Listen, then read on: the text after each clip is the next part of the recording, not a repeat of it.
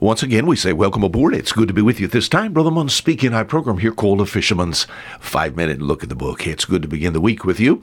Whenever you're listening to our program, as far as what part of the day, I'm so thankful that you're there. So, as we say so many times, from the banks of the Bon Secours River, the southernmost part of the state of Alabama, from the offices and ministry building, Fishermen Ministries International. It's a blessing, my blessing to be with you. The book of Nehemiah chapter 8. I'm going to do something backwards this week. You said, Brother Munn, you're good at that anyway. I know it, doing things backwards.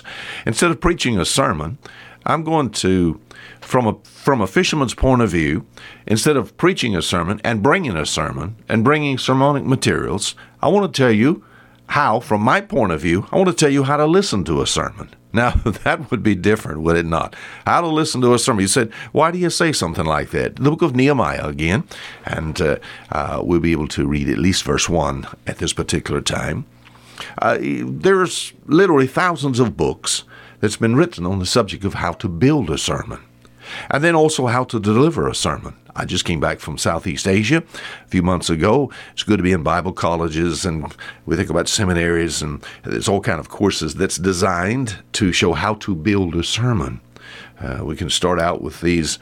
Have young men and young ladies there that will be teaching in Christian schools and be helping their husbands as far as pastors are concerned, then young pastors that's there, putting together not only just material for Sunday school, but also for a preaching hour. And it's good just to be able to say, well, there's like four different kinds of sermon. There's the textual sermon, where you take a text of Scripture and just drive it home. There's topical sermons. You can pick a topic, whatever topic that you would like.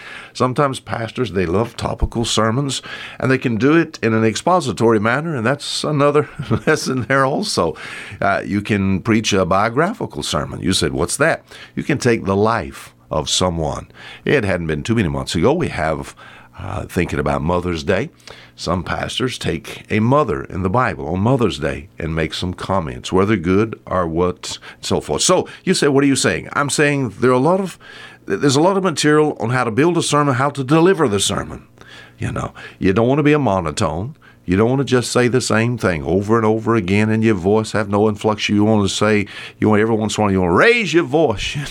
You don't want to raise your voice and have people that maybe are listening that maybe have a tendency to go to sleep. A lot of things. But due to the rise of advertising, and we think about picture magazines and books and computer screens and TVs and movies, we've come to train our focus on what we see, not what we hear. So, and might I say this, most of our visual diet is consumed with, how do I put it, a moral and intellectual and spiritual wasteland. We just waste our time with most of what we see with our eyes.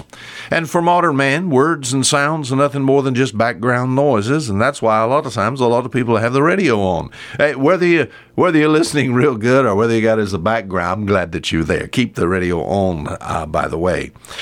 So a lot of times people are not really listening. And in such a culture, it's just hard to sit down and listen to a sermon. A lot of faithful Christians, at least that are faithful as far as the local church is concerned, hear at least 2 sermons a week, but most of the time they pay no attention. You say, well, how do you know that? Why would you criticize Brother Munn? He said, we're in church, but we pay no attention. Yeah, because it's how people live. Sometimes we preach about, first of all, we tell people how to be saved. People walk in and out, lost. And we tell them what's yet ahead for them as far as their lost condition. And still, they walk in and out lost.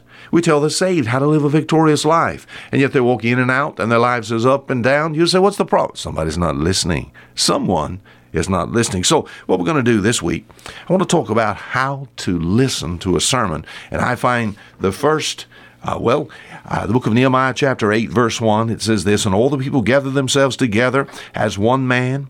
It says, into the street that was before the water gate, and they spake unto Ezra the scribe, saying, bring the book of the law of Moses. You bring that book. And they said, which the Lord hath commanded Israel. So I find the first thing will come in on tomorrow. There has to be desire, As far as listening to a message or listening to anything and getting anything from it, you have to desire. You have to want to learn. Do you want to hear from God? Desire.